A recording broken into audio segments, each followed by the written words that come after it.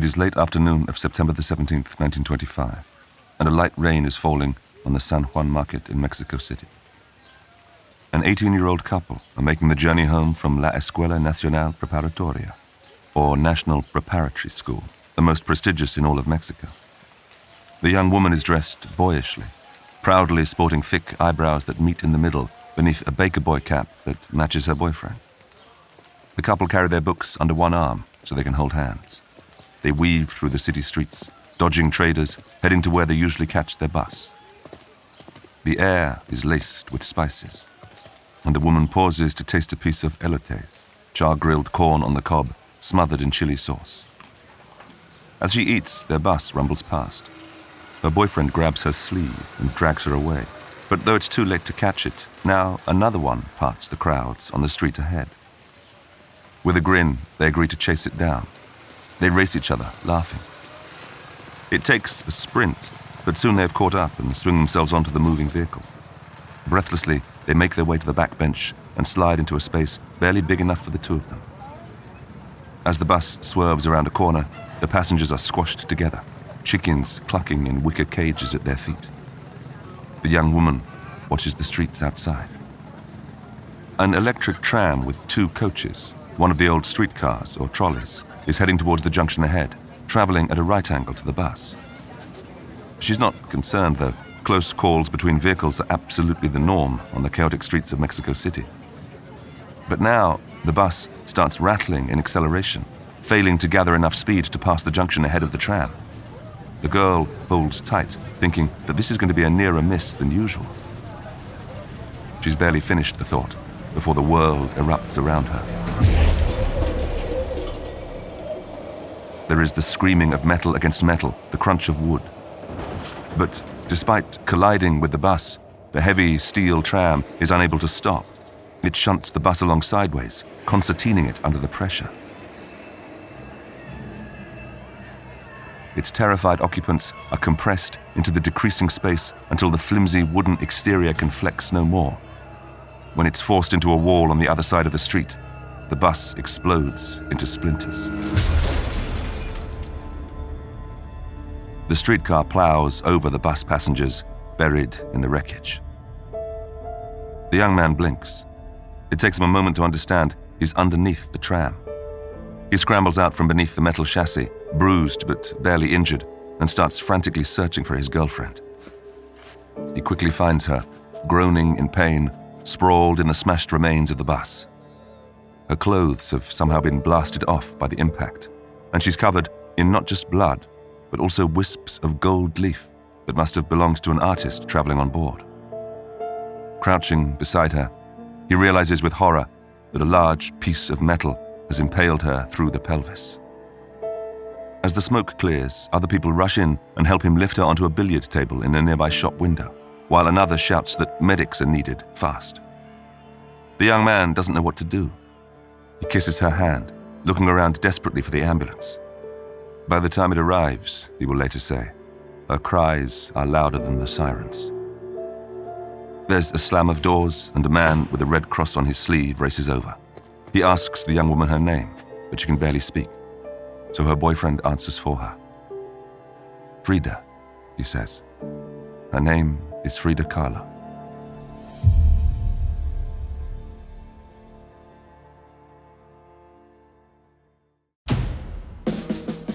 Three people die at the scene of this accident, and more succumb to their injuries later in hospital. Frida is fully expected to be one of them. Her spinal column is broken in 3 places, along with her collarbone and 2 ribs. Her right leg is shattered, her foot crushed, her pelvis fragmented, her internal injuries catastrophic. Yet it is during her recovery from this devastating accident that Frida Kahlo truly immerses herself in art for the first time. She paints her first self-portrait from her sickbed and begins the journey to become possibly the most celebrated female artist of the 20th century. Frida Kahlo is as much a modern icon for her personal flair as she is for her paintings. But how did her style develop, and what did she intend to communicate? What was so subversive about her work and the subject she chose to portray? And why is she such an enduring figurehead for feminists, women with fertility issues, the queer community, and those living with disabilities and chronic pain. I'm John Hopkins, and this is a short history of Frida Kahlo.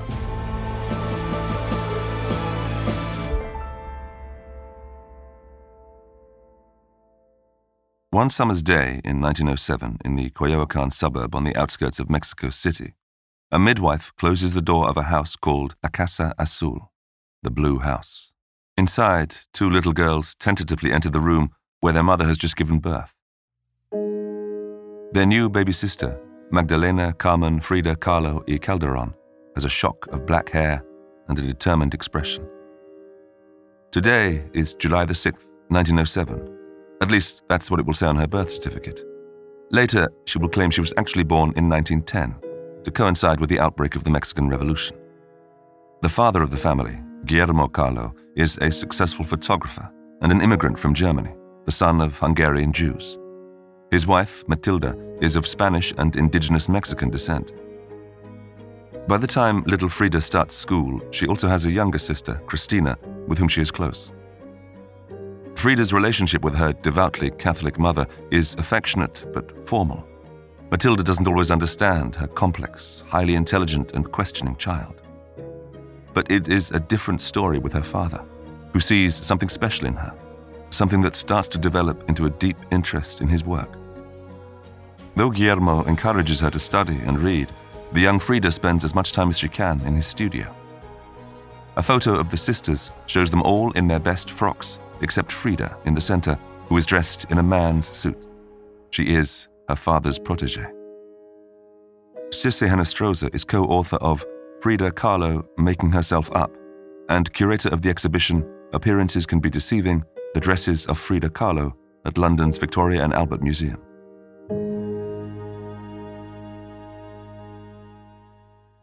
He would take photographs of the family and he would take photographs of Frida.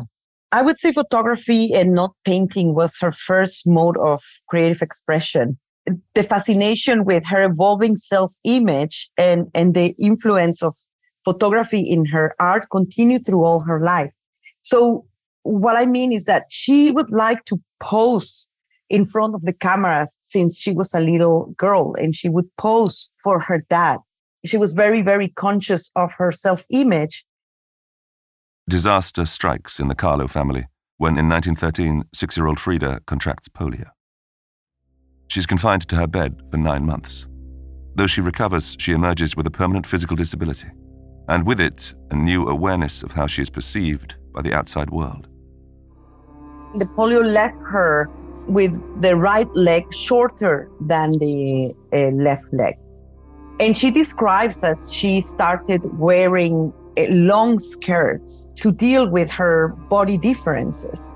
And she also started wearing, for example, 3 to 4 socks to level her legs. So that means that she was very conscious about her body, and she established a relationship between her body and her dress from a very early age. Frida is cruelly taunted by her classmates about her appearance. But worse than that is the decreased circulation in her affected leg, leading to chronic pain that will plague her for the rest of her life. Ignoring doctors' advice, Guillermo encourages her to take up sports such as wrestling and boxing, unusual pastimes for women and girls in the early 1900s. Now, father and daughter spend more time together than ever, as she learns how to develop, color, and retouch his photographs. Although known for her argumentative nature at her first school, Frida is a superb student. By her teens, she has an aspiration to become a doctor. In 1922, aged 15, she passes the rigorous entrance examinations for Mexico's top school. She is one of a tiny percentage of girls in a college of 2,000.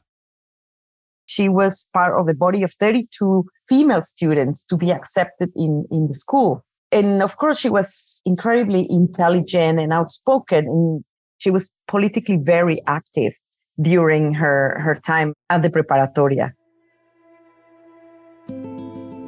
Frida joins a gang notorious for their brains and mischief, who call themselves the Cachuchas, named for the red hats they wear to distinguish themselves from the other students. She falls in love with the leader, Alejandro Gomez Arias. Though she continues to study hard, the teenage Frida is also a committed prankster. But the gang push their luck when they dabble with pyrotechnics. Deeming one particular professor an overly conservative thinker for their tastes, she decides that something must be done. The group set a 6-inch firecracker with a 20-minute fuse to go off outside an assembly hall during a lecture. When it explodes, it shatters a window, showering the lecturer with glass, stones, and gravel. The targeted professor may not be dynamic enough for Frida's liking, but he is certainly stoic. He smooths his hair and continues the lecture, and the gang, who are nothing if not well prepared, deploy their alibis and narrowly avoid expulsion. It's at the preparatoria that she first meets the Mexican artist Diego Rivera. Almost 20 years her senior, and strikingly robust and bulky, Rivera is on the road to fame for his mural painting.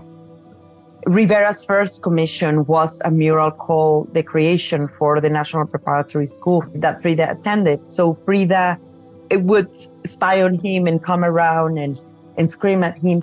And she must have been around, she was 15 years old then. Though their lives may converge later, for now their paths cross only briefly. Art as a career isn't something that she seriously considered. Though the teenage Frida likes to draw and even earns money outside of her lessons as an engraver's apprentice, her true ambition is still to forge a career in medicine. But those plans are about to change. Frida is with her college boyfriend Alejandro when she is involved in the bus crash that changes the trajectory of her life at just 18 years old. The bus she was traveling in collided with a tramway, and a metal bar pierced her pelvic bone and basically pierced her body. So this is the beginning of the career of the amazing artist we know today, but it's also the beginning of the deterioration of her body. For the first month after the accident, it is touch and go, her survival hanging by a fine thread. When she finally makes it home, she does so in traction. With plaster casts enclosing her broken body, she is unable to roll over or sit, let alone continue her studies. She is in continuous pain, and her boredom and isolation threaten to tip her into despair. Her mother, Matilda, nurses her fiercely independent daughter, who now needs round-the-clock care. She sees the frantic letters she writes to her boyfriend, who is now studying abroad. In her correspondence, Frida begs for Alejandro to entertain her with anecdotes of his life. Bedbound and lonely, she is desperate for visitors who never seem to come. Understanding that Frida's recovery is dependent on her mind as much as her body, her devoted parents hit on an ingenious solution.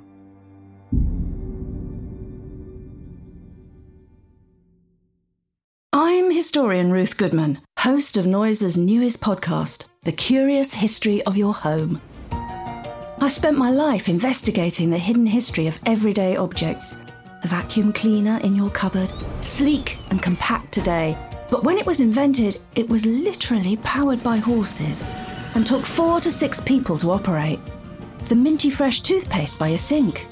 Well, if you lived in ancient Greece, you'd be washing your teeth with ground-up bones and oyster shells. Double-glazed windows? We owe those to a French king's odd fascination with oranges. The Curious History of Your Home explores the extraordinary in the ordinary. Listen to The Curious History of Your Home each Tuesday, wherever you get your podcasts. From award-winning podcasters Noiser, The Curious History of Your Home.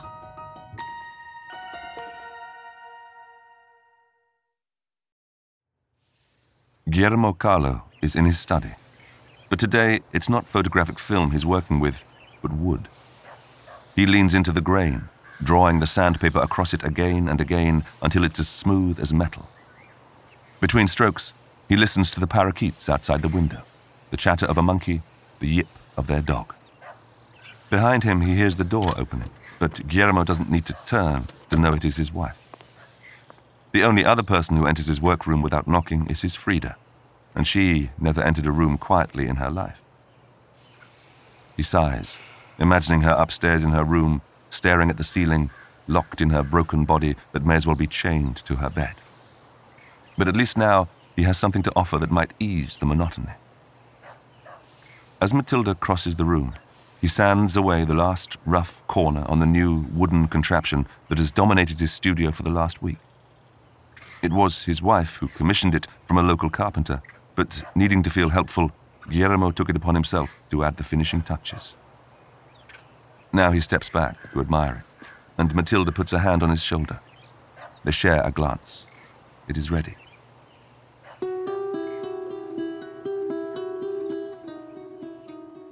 They take a deep breath and together begin maneuvering the unwieldy frame out into the hall. Soon, they've shifted it until it rests by Frida's bedroom door that stands open to allow a breeze to pass through.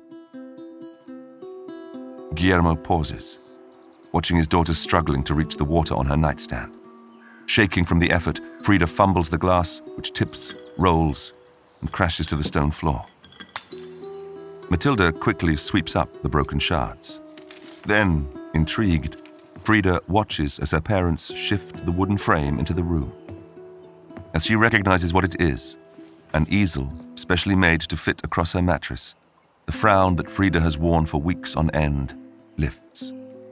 Soon, the contraption is straddling her bed at waist level, the slope of its wooden work surface rising before her. All three of them are smiling now. Matilda places a fresh canvas on the easel, and Guillermo produces the box of oil paints that Frida has already used to paint her plaster cast corset. He places a jar of paint brushes within easy reach on her side table and helps her dab blobs of paint onto a fresh palette. She touches a brush into the oils, and this time, when she reaches with the brush towards the canvas, her hand doesn't shake.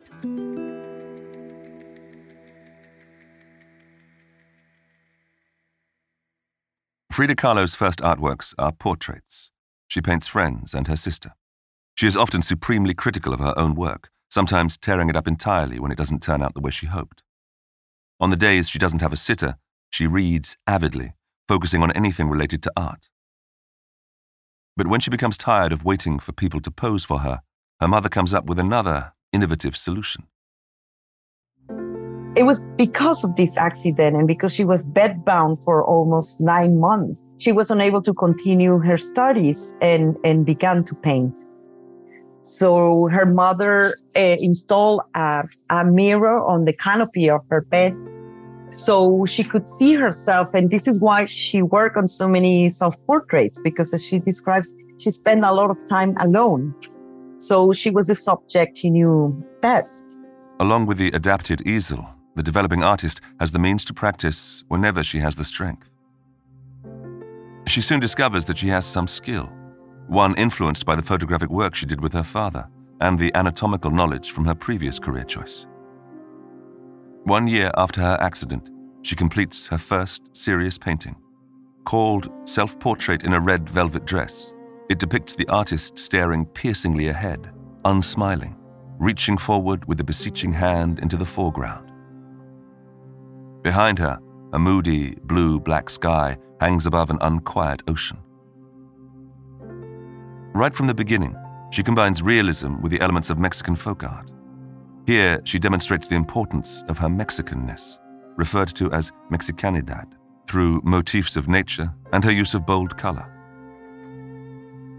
The rolling waves behind her and the embroidery of the dress's plunging neckline echo the traditional art styles that will become her hallmark. The painting is sent to her now ex-boyfriend. She mourns their breakup and wants Alejandro to feel she is in the room with him. But it's not too long before her heart is drawn in a different direction.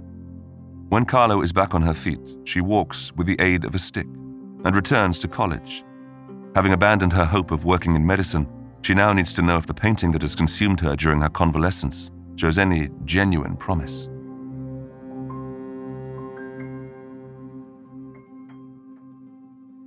In a typically bold move, in 1928, she seeks out the now world-renowned Mexican muralist Diego Rivera, the very same man who painted at her school 7 years previously. He is working on a fresco on the walls of the Ministry of Education when she finds him, but she's not concerned with the niceties of letting him finish before calling up to him. Kahlo demands Rivera should come down from where he's balancing on the high scaffold. She points out unequivocally that she is not flirting with him, having already heard of his reputation as a woman chaser, but simply wants him to look at her paintings. Intrigued and charmed by this diminutive, forthright young woman, Rivera agrees. But once he's on the ground, he's even more impressed by her art.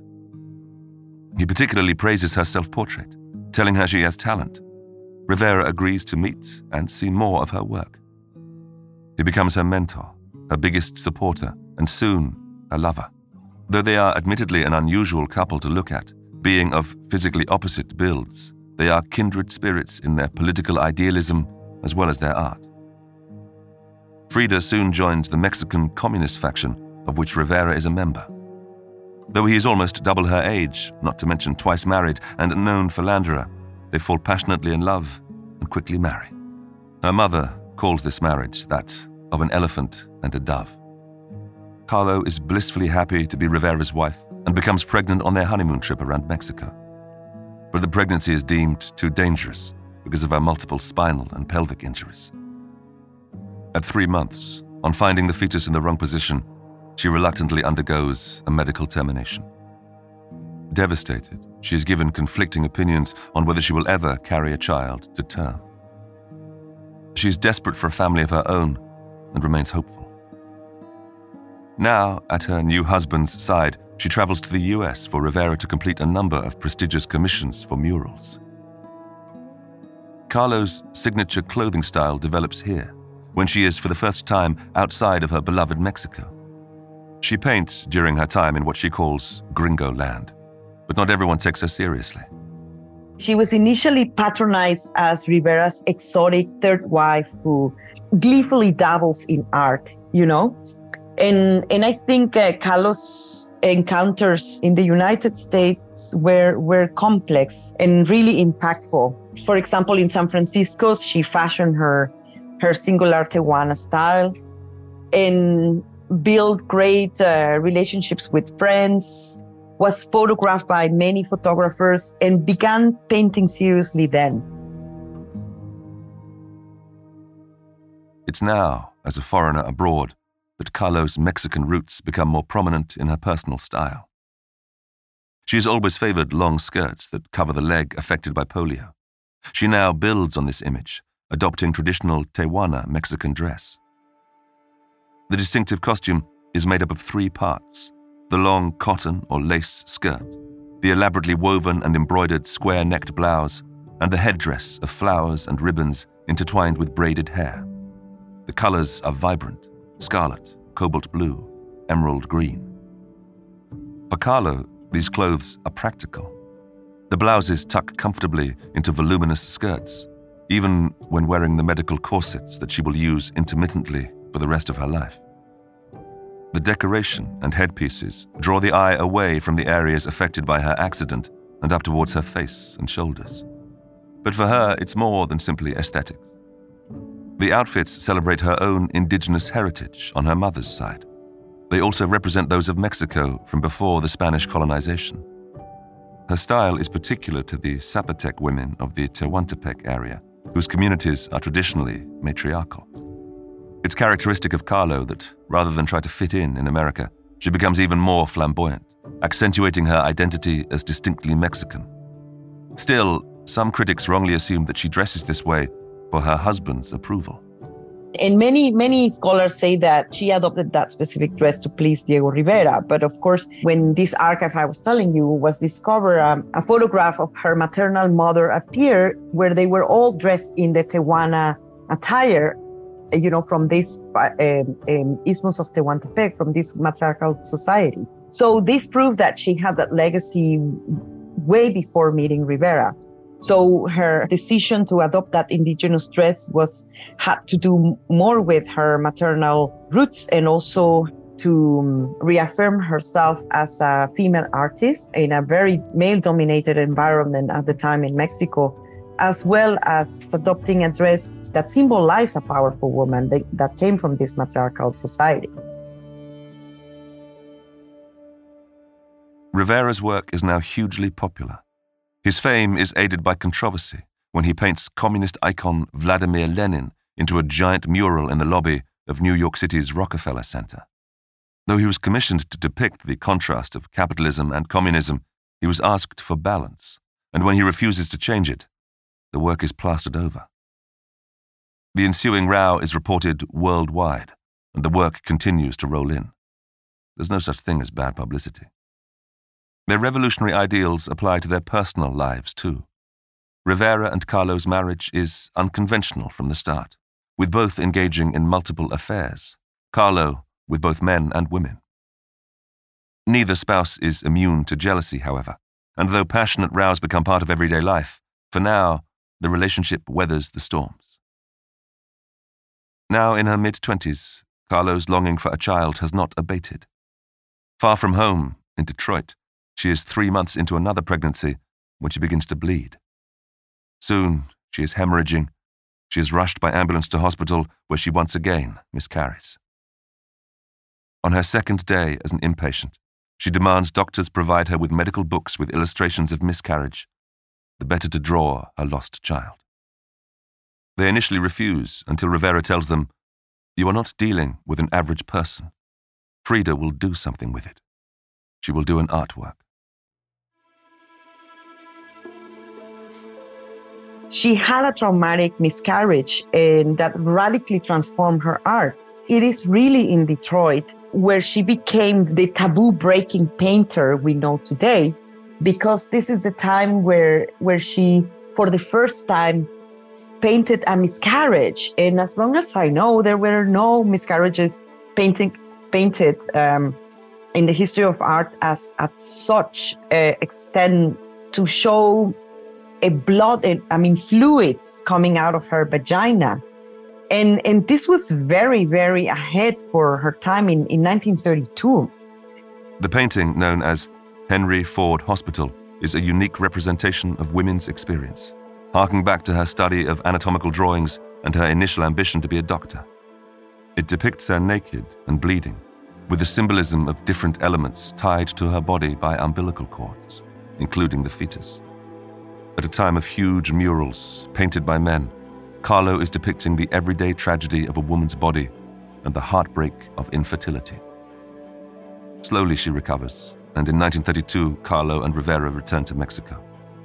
But if she hoped for comfort, she's greatly disappointed. In September, her beloved mother dies. Kahlo's grief is seen in her iconic painting entitled My Birth, in which she paints herself fully formed, emerging from her mother. This is a time of increased turbulence in the Rivera marriage. The couple moved to a newly built house made for them in Mexico City that is actually 2 separate houses joined by a bridge. The two no longer live together, but still see each other every day. Now, the circulation problems that Kahlo has had in her right leg since her childhood polio worsen. Her toes are removed to prevent gangrene spreading, but though her general health is deteriorating, this is a hugely productive time for her art. And although she can't control her body's struggles, she continues to carefully curate her personal style. When I went through her personal belongings, I can tell you I met her for the first time. And I encountered an incredibly sophisticated woman that loved makeup, that loved perfume, that loved to dress up, and that used dressing up as a healing practice. Also, some of her friends described that the more she would adorn herself, it was because it was probably a bad day for her health. So you see how she's constantly finding ways of healing through creativity, through that creative process, whether it was dressing up or whether it was painting. It's always that resilience to overcome adversity. Kahlo is particularly close to her younger sister, Christina, and her 2 children, who frequently stay with her, becoming almost substitutes for children of her own. But now, though extramarital affairs have long been the norm, Rivera crosses a line when he sleeps with Christina. Although devastated, Kahlo refuses to be a victim of their betrayal. Though their friendship endures and he continues to support her financially, she officially separates from Rivera in 1935 and travels to New York alone. But she's never lonely. During her lifetime, she will be romantically associated with a famous Olympic fencer and photographer, the artist Georgia O'Keeffe, various Hollywood stars, singers, sculptors, and the Parisian nightclub sensation Josephine Baker. Back in the USA, as a single woman, she continues to paint in earnest, though critical acclaim is still a way off. Striking self-portraits form the bulk of her work. She depicts herself with thick eyebrows joining in the middle and a dark moustache on her upper lip, accentuating aspects considered to be traditionally masculine. She has a mustache and in general the face of the opposite sex. And you see that she emphasizes these features also in her portraits. You see this kind of play in her self-portrait with her gender fluidity. She was experiencing what gender fluidity meant, that she was experiencing it lively with different sexual relationships. In today's terminology, we would say that Kahlo rejected binary categories and embraced gender fluidity. But the language and the choices of identity available to her regarding gender and sexuality during her lifetime were vastly different from what we have today, you see. Returning to Mexico, she spends more time with Rivera, and in January 1937, the couple offer asylum to Russian revolutionary Leon Trotsky at her father's house, Casa Azul. Kahlo embarks on an affair with the Marxist that infuriates Rivera, despite their separation and his own almost continuous infidelity. Until now, Kahlo has, professionally speaking, been in her husband's shadow. But in October 1938, at the age of 31, she holds her debut solo exhibition in New York and achieves her first significant sales. She travels to Paris, meeting surrealist painters, although she never views her own work as part of that movement. Her art is now being given more credence, although her graphic, physical depictions of the female body's suffering aren't appreciated by all. At her Paris exhibition, at least one painting is censored, being considered too distasteful to include. They want to take the one that is called A Few Small Nips, unos cuantos piquetitos, that where is this woman who has been stabbed by her husband from a news article she read, and she wanted to depict that scene. So that painting, for example, was problematic in Paris. So it's interesting to see, how her work was so ahead of its time, and it was controversial then, and it continues to be controversial today, for some people. Kahlo finally no longer needs Rivera for money, having achieved financial independence through her own art sales. But they remain devoted to each other, sharing a deep emotional connection and appreciation of one another's art. Well, she said that she had two accidents. One was the accident she had at the age of 18, and the second accident was Diego. In spite of numerous affairs on both sides, Kahlo remained committed to the relationship. He loved her very much, and they loved each other in a very particular way. They respected each other professionally very much. He supported her career. He believed in her art deeply. So it was a complex relationship, as any relationship is. But I think a magical one as well. I think what they had was truly special, very passionate, with a lot of pain, with a lot of love, with a lot of respect and complicity. I think before anything, they were really good friends.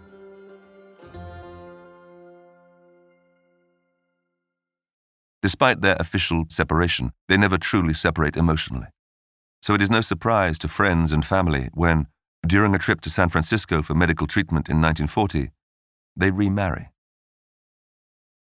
Soon, though, they are called back to Mexico, where Kahlo's aging father, Guillermo, is unwell. The two return to Casa Azul, the blue house where she was born. Now an established name in the art world, Kahlo is appointed as a professor at La Esmeralda School of Art, but holds her classes at home. Embracing her love of animals, she surrounds herself with monkeys, parrots, and hairless dogs. She is frequently depicted with them, as renowned photographers travel from all over the world to capture her image. Animals also take a symbolic role in her paintings. And I think they became like a surrogate family, with the monkeys doubling as children, the children she could never have. In her paintings, they often attain symbolic significance, or they act as alter egos. So yeah, her relationship with her pets was really interesting, and the way she paints them, the changuitos, the monkeys, and she had a little deer. Then she self-represents herself as a little deer. She then even hybridizes herself with animal and human. But this settled period at the Blue House cannot last for long, as once again, Kahlo's physical health deteriorates. Between 1944 and 1949, she travels to Paris for 7 operations on her spine. She is rarely out of her bed or wheelchair, and her chronic pain leads to an addiction to opiates and alcohol. In 1951, she paints her last signed self-portrait of the 55 she has painted. It depicts her in a wheelchair with an easel painting of her surgeon next to her. The evolution goes from self-portraiture, but it's always about the self, about that female experience. She did a lot of portraits of other people, but it's more where you see all these different selves in the paintings. It's where you see her experiences, how she portrays herself through the disabled Frida, through the Mexican Frida, through the androgynous Frida. So she's constantly expressing herself through the canvas. Kahlo now wears a permanent plaster cast over her chest. While the plaster is being applied, ropes and pulleys are secured to the rafters of the Blue House, suspending her upright, pulling her disintegrating spine into line so the corset can hold her in place. Despite the pain, she welcomes visitors while she remains hanging as the plaster dries, sharing drinks, songs, and laughter. The casts themselves become works of art. All her corsets are decorated with tigers, monkeys, plumed birds. She paints herself with blood-red hammers and sickles, the symbols of communism, and even a depiction of the streetcar that injured her. As her health worsens, it becomes more important than ever for Kahlo to own her image, and her spirit and zest for life is indomitable.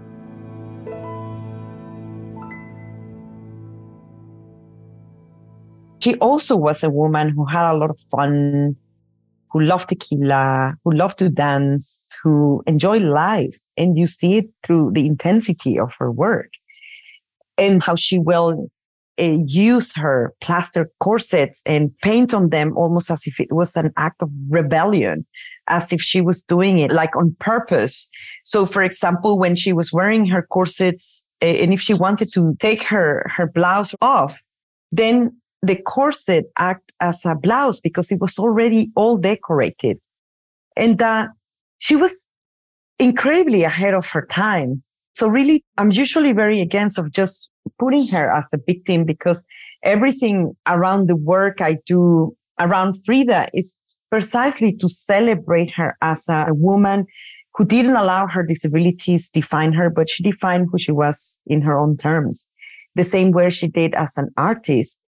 In 1953, Kahlo achieves a lifelong ambition of a solo exhibition in Mexico. But she's still recovering from a failed transplant, in which a slice of her pelvic bone is grafted onto her spine with a metal plate. It's pioneering surgery, but her body rejects it, and by the opening day of the show, her condition has deteriorated so much that her doctors forbid her to leave her bed.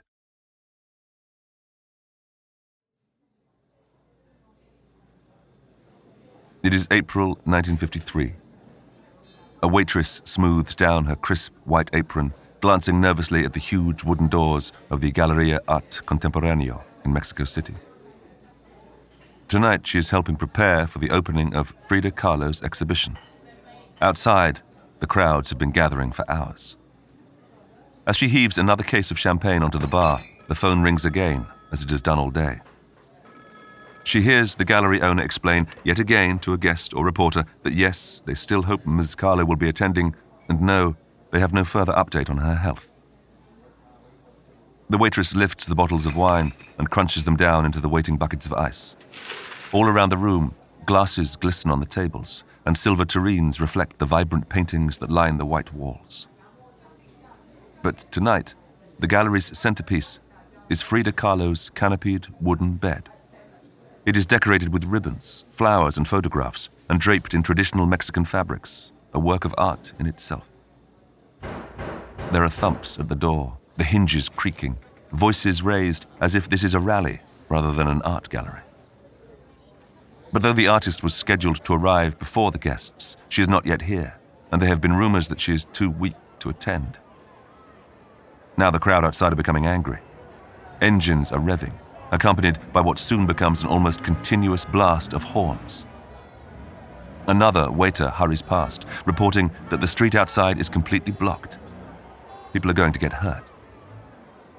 A decision is made, and the waiting staff are directed to their positions. When the doors open, the crowd floods in. They clutch invitations designed by the artist, little booklets decorated with colorful strings. The waitress pours glasses of champagne as the guests chatter excitedly, swarming around the room, looking for the woman herself. But when they see the empty bed, grave looks pass between them. Then, from outside, a siren sounds.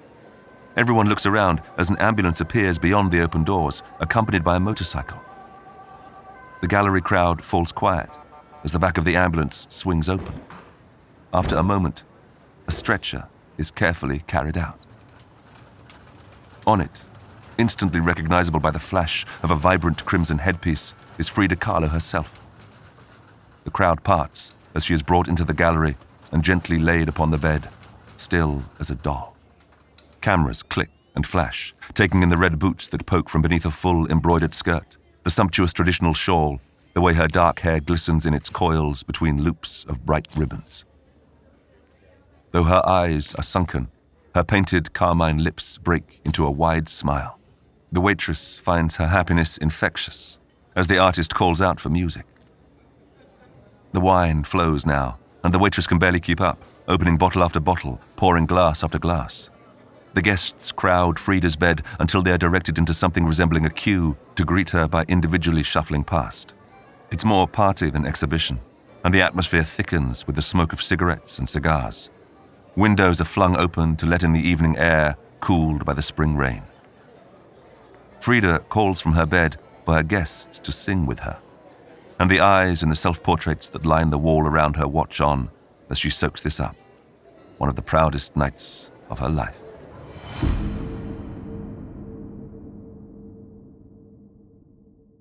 Kahlo is now a celebrity artist in her own right and in her native country. Time magazine reports on the opening night of her exhibition. "I'm not sick," she tells them. "I am broken, but I am happy to be alive as long as I can paint." But the gangrene in her leg is getting worse, and shortly after the exhibition, it is decided the leg must be amputated. The operation sends her into a suicidal depression. She commissions a prosthetic leg encased in a bright red leather boot, decorated with braiding in her signature Tehuana style. Whenever she can manage it, she sits up, held upright by a sash tied around the back of her wheelchair and her plaster corset. From here, she can see the plants outside, the birds, and her pets. Kahlo talks with friends about the future, of her wish to travel to Russia and Poland.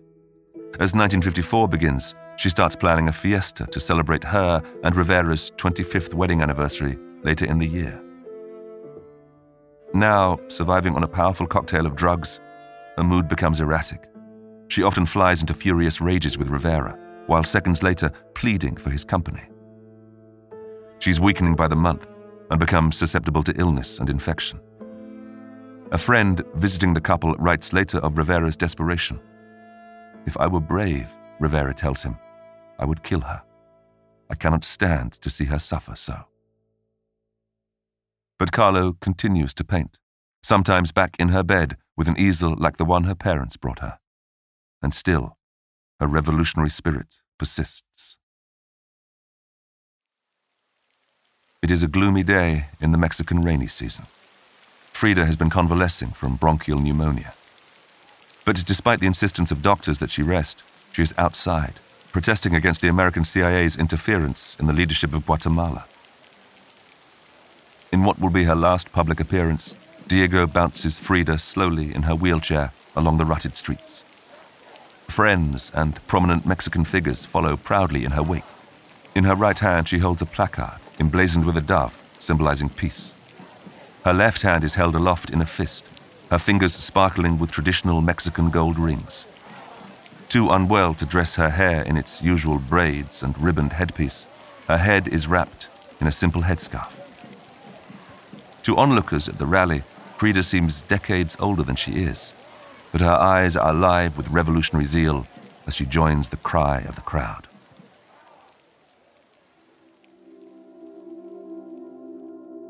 This, though, will be her last public appearance. Her pneumonia worsens after the grueling 4 hours in her wheelchair at the rally, and she is confined to bed yet again. Now she battles a consuming fever, her body too weak to fight infection. Less than 2 weeks later, on June the 13th, 1954, Frida Kahlo dies at La Casa Azul, the Blue House where she was born. She's just 47 years old. Her family find her final words in her diary, written days before her death.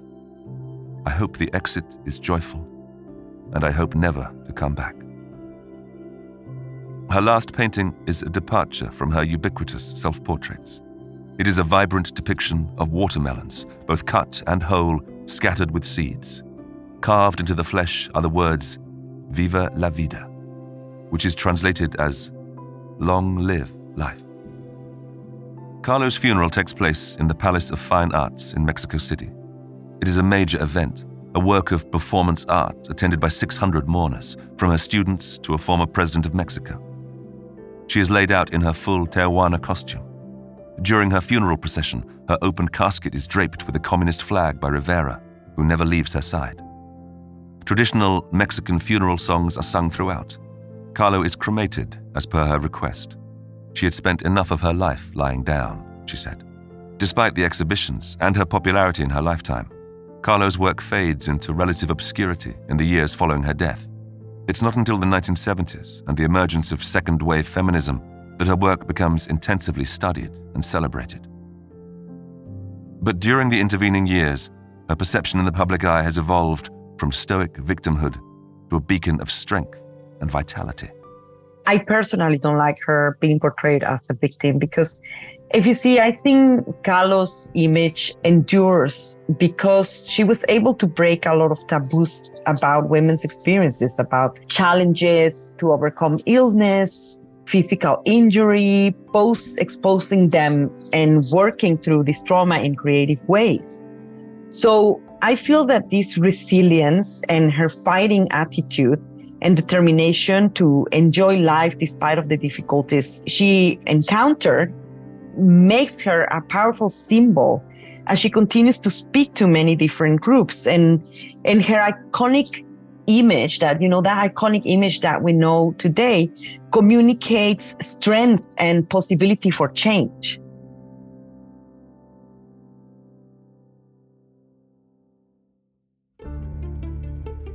The Museo de Frida Kahlo in La Casa Azul, the Blue House, where she started and ended her life, opens a year after Rivera's death in 1957.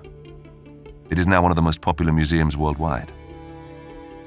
She passed away in 1954 and he passed away in 1957. So before he died, he created the Frida Kahlo and Diego Rivera Trust because he wanted to give the Blue House, which today is the Frida Kahlo Museum, to the people of Mexico. So he donated the house and all its content to the people of Mexico. In 2021, Kahlo's 1949 self-portrait, Diego y Yo, or Diego and I, breaks records as the most expensive work by a Latin American artist ever sold at auction, fetching $34.9 million. But no value can be placed on her legacy. Frida Kahlo dressed every day as if preparing for a fiesta. She knew her life would be short, so she made it shine bright. She was her own work of art. Speaking of the legacy, not only the amazing body of work she left us, but it's how we as human beings can become more resilient and how through creativity we can overcome adversity. And I think that's kind of like studying her, what I have learned and the messages that she has conveyed to me through her work. And also the messages I would like to convey to younger women and people that she's probably the most important female artist of the 20th century. A dark-skinned woman of color, disabled and queer.